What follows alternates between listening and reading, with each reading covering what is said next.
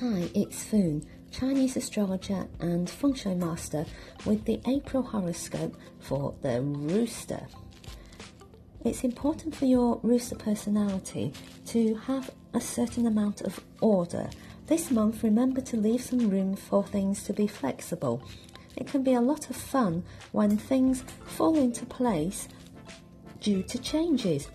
Be open to new possibilities, and if you find yourself being drawn to new interests or new people, follow your instincts and see if you can discover something about yourself. It's Foon, Chinese astrologer and feng shui master with the April horoscope for the sign of the Dog. Watch out for disagreements during Dragon Month. They need not be bitter and angry fights. Disagreements can also be opportunities for you to be able to see things from another perspective. You're going to be open and you're going to listen, but you're not going to let somebody sway you without you thinking really clearly over what's important for you. Stand your own ground, yet be flexible and move a little in another direction if you want to.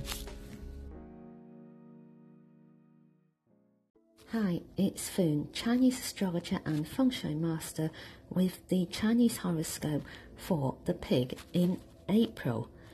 Sometimes you don't need to try quite so hard. If during this coming month you come against barriers and obstacles, use that as a sign for you to pause and take stock. Could there be another way for you to do things?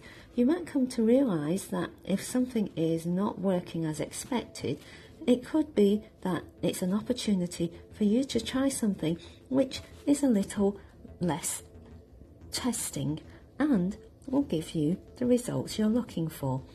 Be open to trying new things and have a lot of fun this month.